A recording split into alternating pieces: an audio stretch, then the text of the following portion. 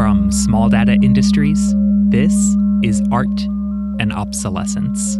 I'm your host, Ben Fino-Radin, and on this show, I chat with people that are shaping the past, present, and future of art and technology. This week on the show, we are traveling to Switzerland. Hi, my name is Martina Heidvogel. I'm a media conservator and an educator at the Bern Academy of the Arts. We've heard the Bern program come up a few times in the show so far, as for a long time, it was really the only formal conservation training program that had time-based media as a specialization. Martina now co-directs that program, so suffice it to say she's kind of a big deal. She's also a dear friend. Martina and I are sort of part of the same generation of time-based media conservators, and back when I was a conservator at MoMA, Martina was a conservator at SF MoMA, and we had the opportunity to collaborate on all kinds of cool stuff like matters in media art, and probably the most fun thing we worked on together was preserving over 100 floppy disks belonging to legendary graphic designer Susan Kare and setting up remote access to emulators for curators at MoMA and SF MoMA to browse through these. Now, as we've also heard on the show in past episodes, SF MoMA played a major role in the development of the field of time-based media art conservation. But when Martina arrived at the museum in 2011, she was their first art conservator dedicated to media. It was just such a treat to sit down with Martina and hear all about her training as a conservator, the work that she did at SF MoMA, and now the deeply important work that she is doing as an educator, training the next generation. I hope you enjoyed today's chat. Quick reminder before we get started, though, if you cannot get enough of the show, I recommend clicking the link in the show notes to our Patreon, where our lovely community of supporters enjoy all kinds of extra and exclusive and behind-the-scenes content. I hope to see you over there soon. And now, without further delay, let's dive into this week's chat with Martina Heidvogel. My dad was a car mechanic and my mom was a kindergarten teacher. So we did go to museums, but it was not on this upper level class kind of situation. I was interested in art and art making. In high school, I took these art classes and I don't know how it came to be, but one afternoon, our art teacher pulled out this old oil painting that I think they must have found in the attic or something, and it had a huge hole in the canvas. And so as kind of a group activity, he sort of guided us through quote unquote conservation treatment of this painting where now in hindsight, it was not at all anything close to what I'd afterwards learned in school. I don't want to say it was the artist version of a conservation, but it was a very, it was patching it together. Literally, I think we added a patch and then we were mixing colors on the front. And, at that point, I knew nothing of reversibility or of the materials. And it was almost a very playful way of approaching this. And as I was mixing the colors, my teacher came over and he was like, "Oh, wow, you seem really talented. Well, you should look into conservation." And that's when I heard about it for the very first time in my life. I was never exposed to that profession. And I did look into it at the Academy of Fine Arts in Vienna. And it's a 5-year program that ends with the equivalent of a master's. And to sort of enter, it's a test. It's an entrance exam that involves submitting a portfolio of drawings, pencil and watercolor paintings. And I was drawing just sort of as a hobby. And so I had these drawings and pastels of mine, and I went to the professor and he was, I feel like he was very kind, and he looked at them and he said, And then he's like, "Well, they're maybe a little too expressionistic for us." And then he closed the map and he was like, "This is not what we're looking for." And that was the beginning of the summer. And then he explained to me what it was that they were looking for this portfolio. And then I found an artist who, I don't know why, took me under his wing, and the entire summer I was in his backyard drawing. And he made me draw the weirdest objects. He made me draw them really fast. I wanted to spend hours, like, really nitpickingly, like, drawing. It was this technique that actually, it was kind of a trick that teaches you to being able to look quickly and being able to translate what you see quickly into a brush stroke or a pencil stroke. So I was drawing an entire summer. I remember it was one of the hottest summers in Vienna. Yeah, and then I went to that admissions test, and it was an entire week, and we had to draw nude in both pencil and watercolor, and then at times they would pull us out for questions on art history and chemistry and some other tests of tactility. And I got accepted to the program, and that's how I got into conservation. In the very beginning of the program, I think they do it differently today, but back then, at first, you would sort of be introduced to the different materials. We did some wood carving, and we did an entire copy of an oil painting. Yeah, and at some point, I felt like, I really like paper. And then I started out learning paper conservation. I think it was 1.5 or 2 years in that there was a new program being established at the Academy of Fine Arts. And in addition to the sort of quote-unquote traditional conservation program, they established a program that they called Modern and Contemporary Art Conservation. And I got really interested in that. I think what interested me most was that there were challenges that were posed by the materials being used, the material combinations, sort of new frontiers to break, and that seemed really exciting to me. And so I kind of switched into this modern and contemporary art program. As part of that program, we had Johannes Gfeller, who was then the professor at the Modern Materials and Media program in Bern.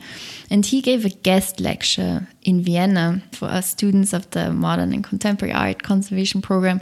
He brought these large open-reel videotape machines, and then he put them on the desk and made the tape squeak, and with a video camera showed us how CRT monitors worked. And for the first time, I was like, damn, now I understand how this video technology works. And I don't know why that was so fascinating, but it was. And after hearing his lecture, I was determined to learn with him. And I said before I would graduate in Vienna, I wanted to go to Bern and be taught by him. And so because there was some, logistics that had to be arranged beforehand, I could not go right away. And I had about half a year where I would have to wait. But in that time, I then went to a video editing class, and I went to a video art history class, and I took these additional classes kind of as a preparation before going to Bern. And that turned out to be really beneficial because knowing video editing programs is kind of fundamental to then work with video.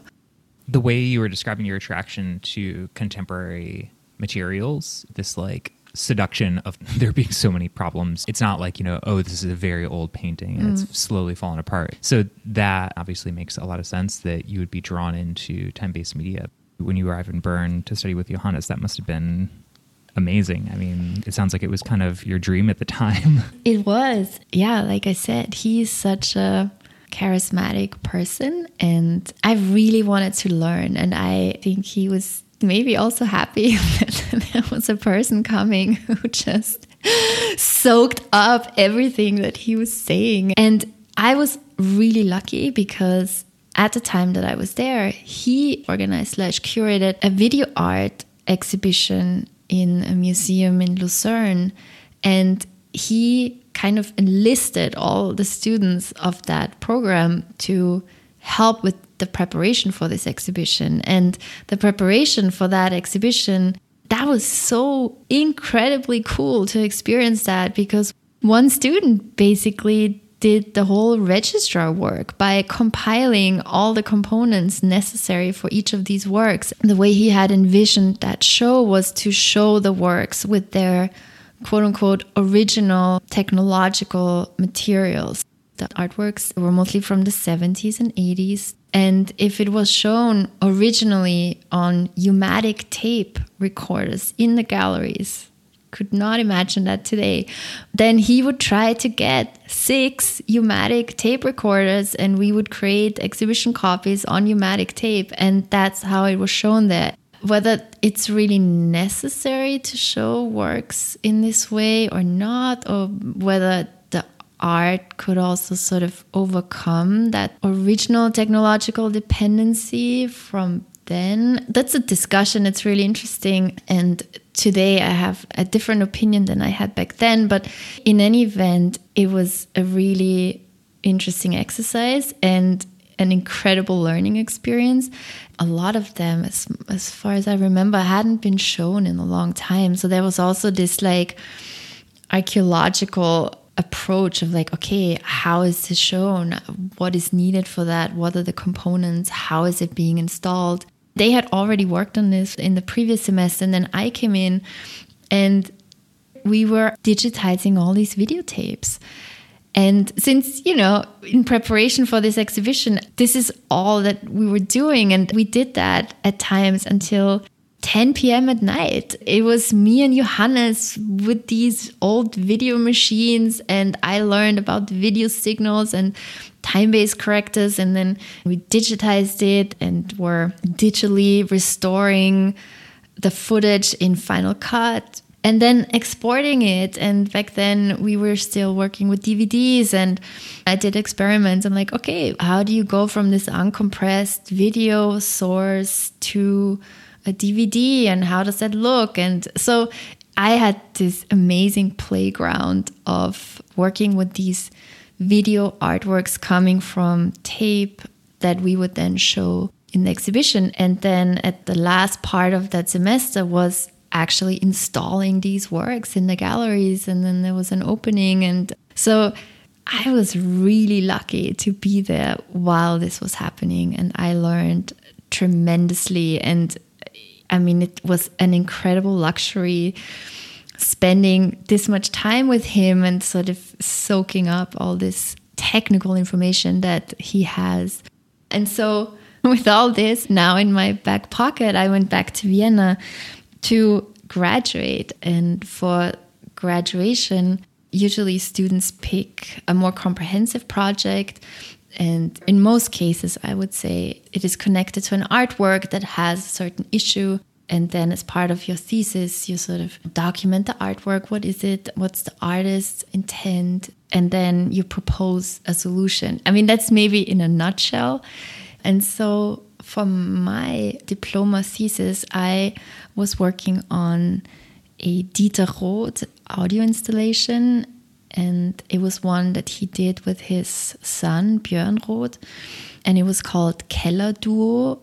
And it was this like grown wall sculpture that had wood and paint and all sorts of little gimmicks and instruments. It had a keyboard and 2 violins, equipment. It had several tape recorders. It had cassettes. It had microphones.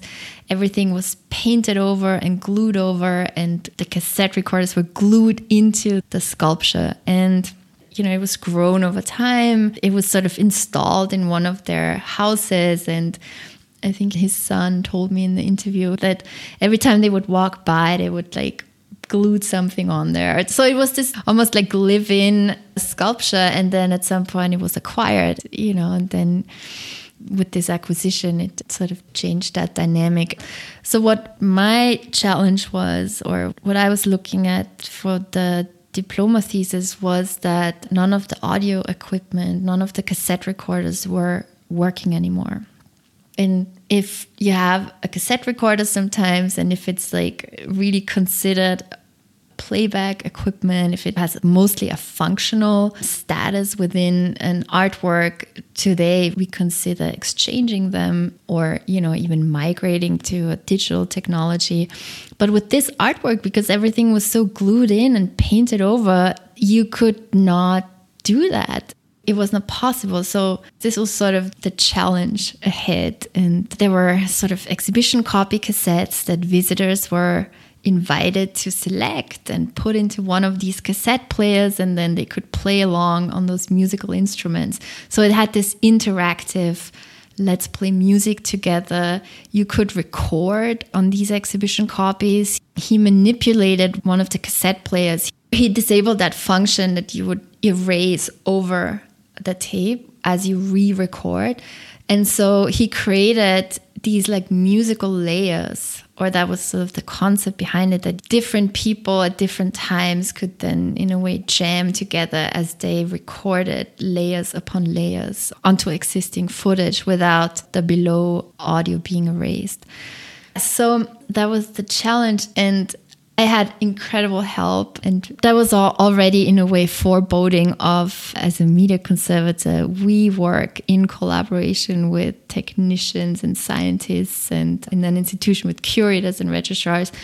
So even in this little master thesis that was in a way in its little vacuum at the academy, I was already working with people who knew their ways around the technology of these works. I had help with the digitalization. I had help with the cassette players themselves. And so I was working with this scientist, and I don't even know whether he was a physicist or an engineer or maybe both. And I went to him and I said, I want to sort of preserve this interactive part, the selecting a cassette and putting it in. And I should say it was a private collection. So it's not that you had like 1,000 people come by, which is also why we were sort of able to even consider this approach as much as a proof of concept that it was.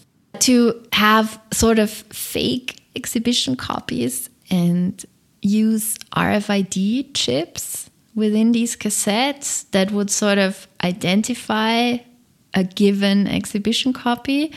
And as you put the cassette into the player, there was an antenna sort of hidden in the player that would then detect that RFID chip, and another switch underneath the play button of the cassette recorder would then activate that particular audio track that was connected to that particular RFID chip, and then play back that audio track from a computer, which, you could connect to the speakers within the installation. I mean, we did not implement it. It was sort of a concept that we experimented with and we tried, and only to see whether it would work. And it was successful in our experiments and our tests. But, that was this one solution. And then we also considered just adding a playback machine sort of on the side that was visibly added at a later date, where this interactive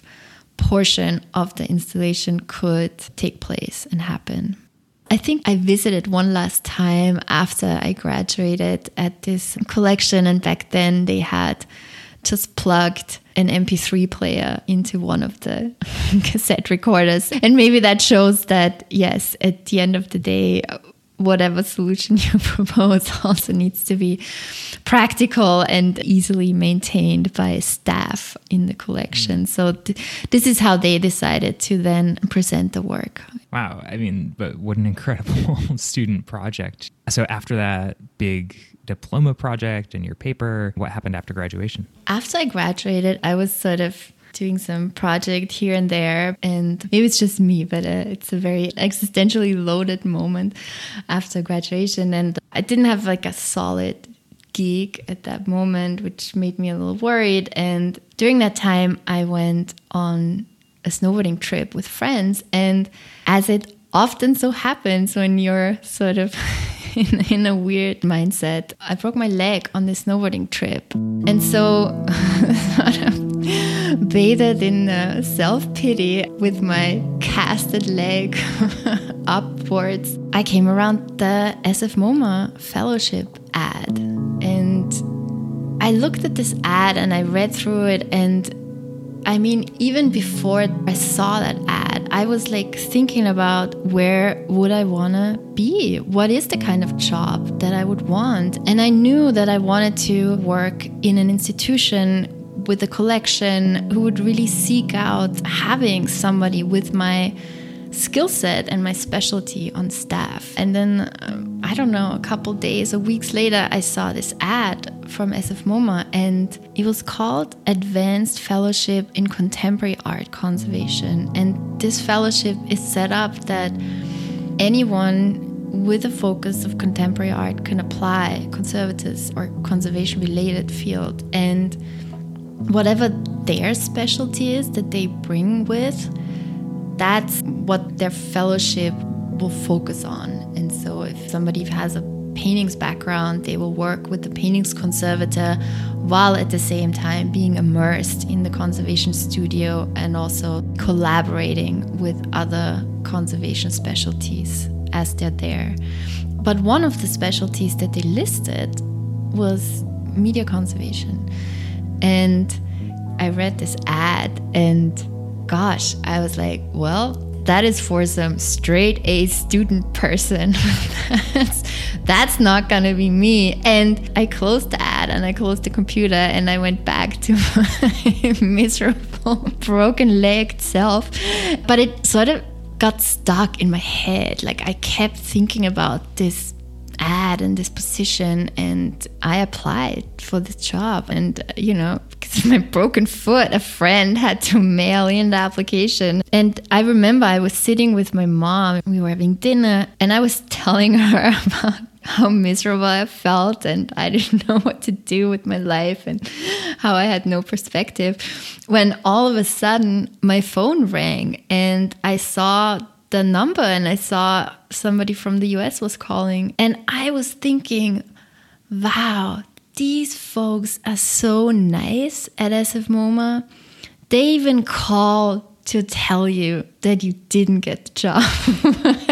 And with this energy, I picked up the phone and answered the phone, and I talked to, and you know, it was Michelle Barga, who's now head of conservation at SF MoMA, to tell me that I've got the job. And I was so speechless.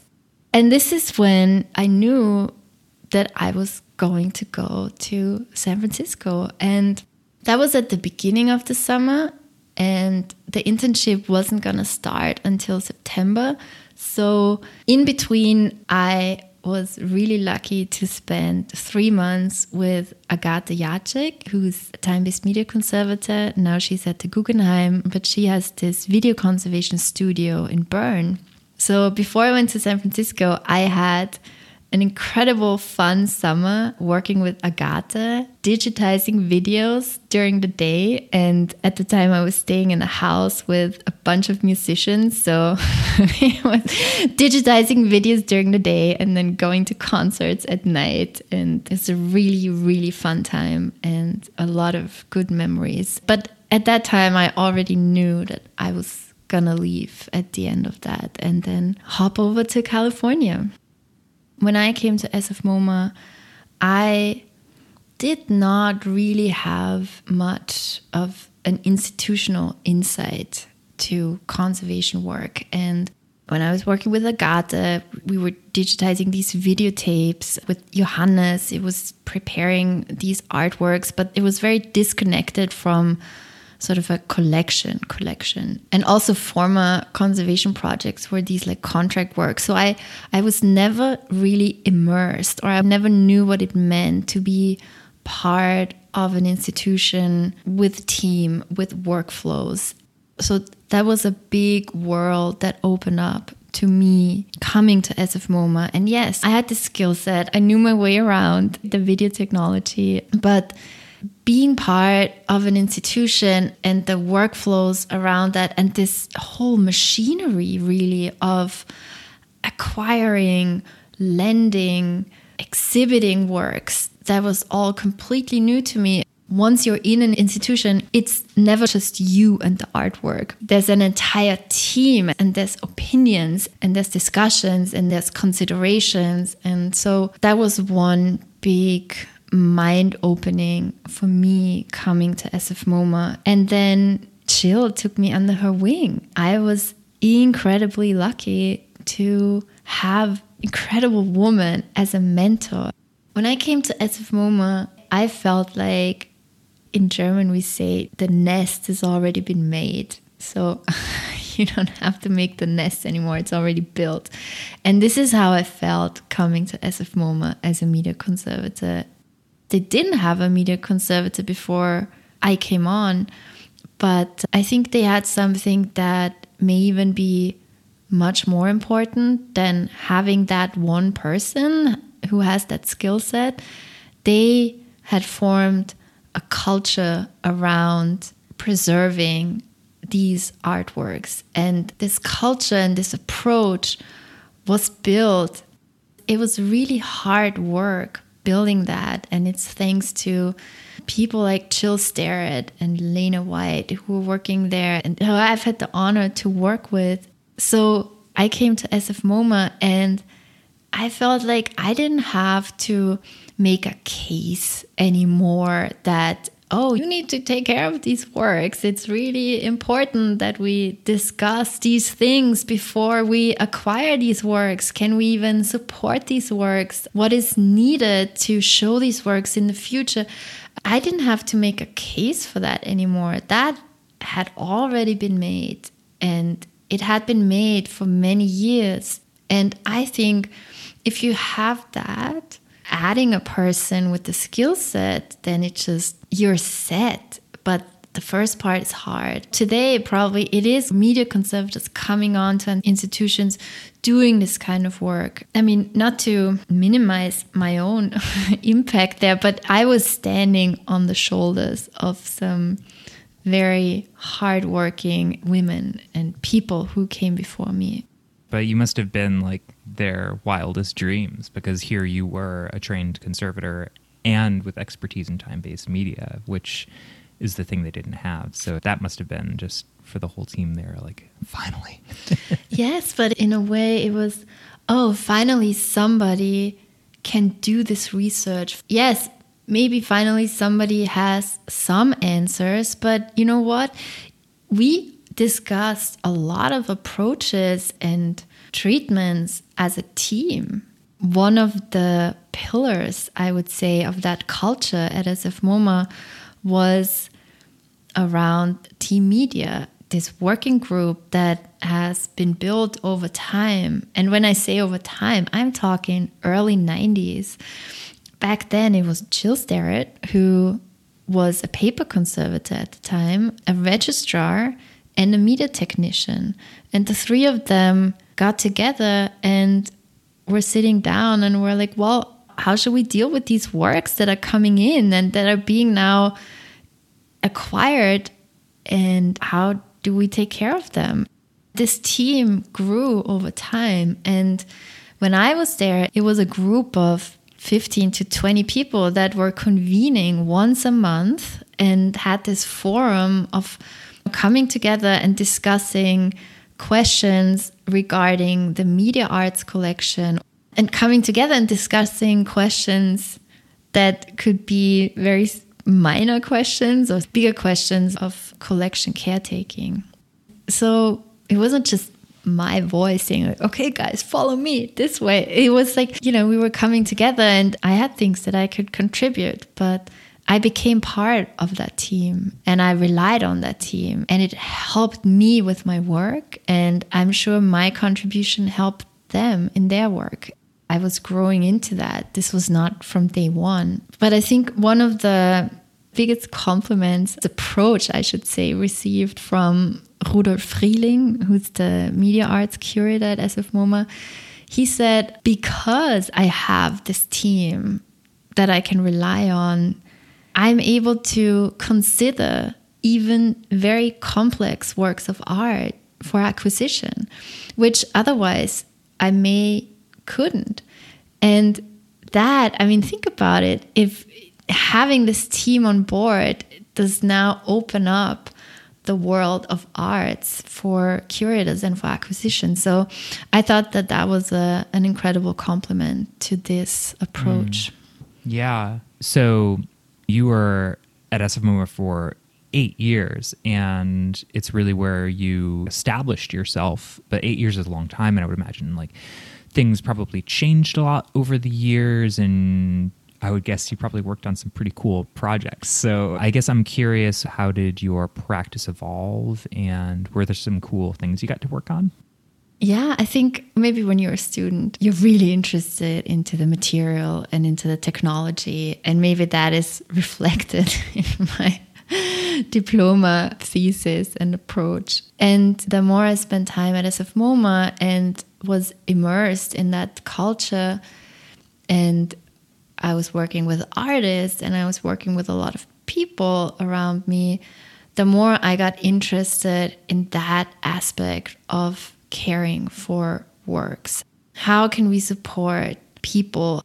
How can we foster these really beneficial collaborative workflows within an institution? I know that was something that Jill was always really interested in, and I was inspired by her in thinking in that direction. And how do you work with artists? How do you work with a team? And how at the same time can you bring that knowledge and information that is being generated during these processes together? And I could see, for example, how with our media arts department, with team media and everybody involved there, we had worked together for so long. I knew exactly what this person needed to know to do their work. I knew exactly what that other person needed to know. And we were so good at working together.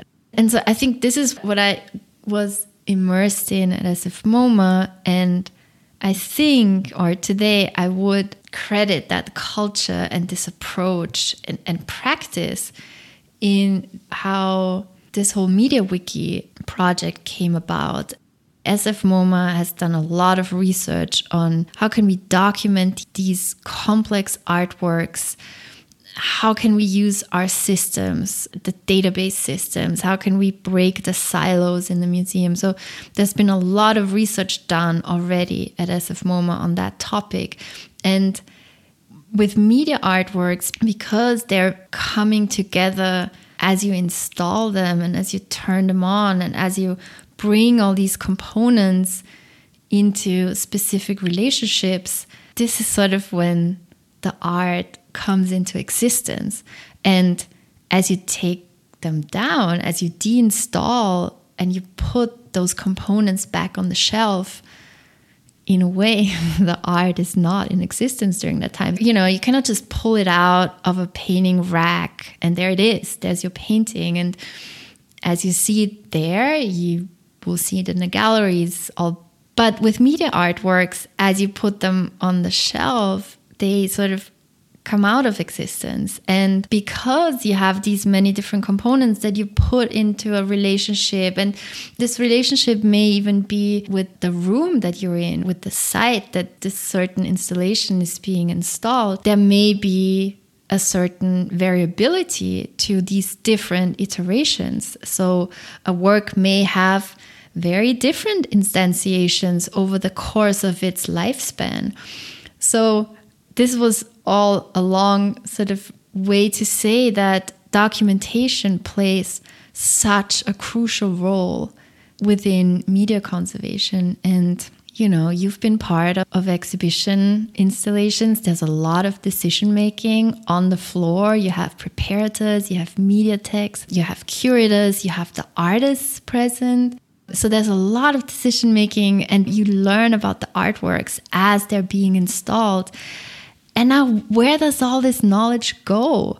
And so this is how this whole idea of a platform that many different people within the museum can access and can download, if you will, all that they've learned about the art, and thereby creating these like very comprehensive documentation records that are readily accessible within the institution on the browser that you can go to. You can stream the video, you can read about it, you can listen to an interview. As you research, you can really immerse yourself with everything that's connected to this artwork, and that is being captured within this wiki system. And Mark Heller, who's been a long time collaborator and consultant for SF MoMA, he and I worked on a lot of software-based artworks. He was instrumental in putting this platform together, and that was one really interesting project. And what interests me so much about this project is that it's at the same time about people and how people use it and the workflows that it supports, as it is about the technology, and not losing sight of what it is that we do when we install art and when we work in a museum. What is at the forefront of that, so that it's not the technology, but the technology takes this supportive role. And that's what made this project really interesting to me. So in a kind of like really beautiful, I think, full circle way, you, after your 8 years at SF MoMA, took all of that you had learned and built and all of that real world expertise and reality, and you've now brought that back to Bern, and you are now a professor in the program there where you spent some of your early years. So I was curious if you could share with us maybe a bit about the program, like what are the courses that you're teaching, and yeah, what's that like? Yes, my way was leading back to Bern, where, you know, in a way it was the last station before I came to SF MoMA. So the Bern program is one of the first programs to teach media conservation specifically. And this media conservation program is nested in a contemporary art and media program. It's called Modern Materials and Media. And the two people I've mentioned earlier, actually, already, you know, being part of my life, Johannes Gfeller, he was instrumental in founding this program, this media program specifically, at the university in Bern. And then his successor was Agathe Jacek, who is now at the Guggenheim Museum and who has been, I would also say, my mentor in the past. And so coming to Bern, there's these quite large shoes to fill. And but it's really exciting. So our program is a bachelor-master program. There's 3 years bachelor and 2 years master. And in the modern material and media specialization of that program, we have about 25 to 30 students altogether. I'm co-heading this program together with my colleague Martina Pfenninger-Lepage, who used to be at the Academy of Arts in Vienna. And we've been looking at the curriculum, and what we've been doing in terms of making some adjustments was, on the one hand, in the media area, bringing in the more digital-based art, some coding. So also have these like very new frontiers that the media conservation field is sort of dealing with, get these into the curriculum, but also maybe in a broader sense, look at the classes and move away from this divide of like media on one side and modern materials on the other side, to a more holistic contemporary art approach. Having experienced 2 continents in a way, having experienced life as a conservator in the US and then coming back to Europe, I think something I'm paying attention to is how I can partake in fostering a discourse within Europe. Also really make this argument why it is so important to have conservators on staff within institutions. And these media works, especially software-based artworks, they're so incredibly fragile. They're the most fragile works a collection can have. And looking at institutions in Europe, I see a big need to fostering that discourse and helping bring awareness how much institutions can benefit from having a person on staff and saving these artworks and making sure that they will also be available to future generations. And, we were wondering, what is it that we as this educating institution, how can we help along that development? We organized a symposium, and it was actually the anniversary of this program of contemporary arts and media at the Academy of the Arts in Bern. For this anniversary, we brought together experts from the field and hosted this 2-day symposium on contemporary art. And it was a moment also to reflect on where we've come from, but also how our approaches have developed, how our practice has evolved, and where we're going next, and what the new frontiers are. And specifically, if we look at what the world is currently grappling with, and we hear news about war, and we hear news about climate change, and then to reflect on what can conservation's contribution be to these large questions that our planet is currently grappling with, or mankind is grappling with. So it's this 2-day symposium, and it was really cool to organize that. It was really great to work with these many different folks who are contributing to this conversation. We recorded all these talks, and please check them out, especially if you want to learn more about contemporary art conservation and what people are currently grappling with and thinking about, and what they're challenged by. Wow. So I can't think of anybody better equipped to give advice to emerging professionals. So, Professor Heidvogel. Oh my God. I'm curious if you have any advice for, folks listening to this chat who might be interested in getting into this field. I don't know if that's a super specific conservation advice or a general life advice, but it's in retrospect has served me quite well. It's like a platitude, but don't listen to the people that say no or that doubt you. If that's what you want to do it, and there will be a way. I was told that, I wouldn't be able to go to the US. They wouldn't want me there. A person actually said that to me. And hearing these things can be really discouraging. And then the reality is just not true. And I would say, do it, try it. And maybe there's a couple detours. And the detours are just as valuable as going straight. Well, Martina Heidvogel, my dear, dear friend, thank you so much for taking the time to come on the show and chat. I've known you for all these years, but I feel like I know your story really fully now. So thank you for taking the time to share your story with everyone. Oh, you're most welcome, Ben. And thank you for doing that. I mean, the work that you're doing here is an incredible testament and appreciation for the community. Aw, shucks.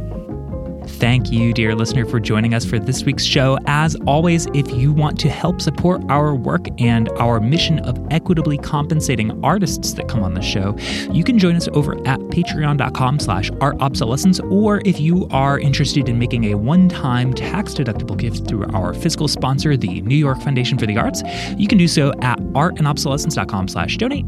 And there you can also find the full episode archive, including full transcripts and show notes. And last but not least, you can always find us on Twitter and Instagram at artobsolescence. Until next time, have a great week, my friends. My name is Ben Fina Radin, and this has been Art and Obsolescence.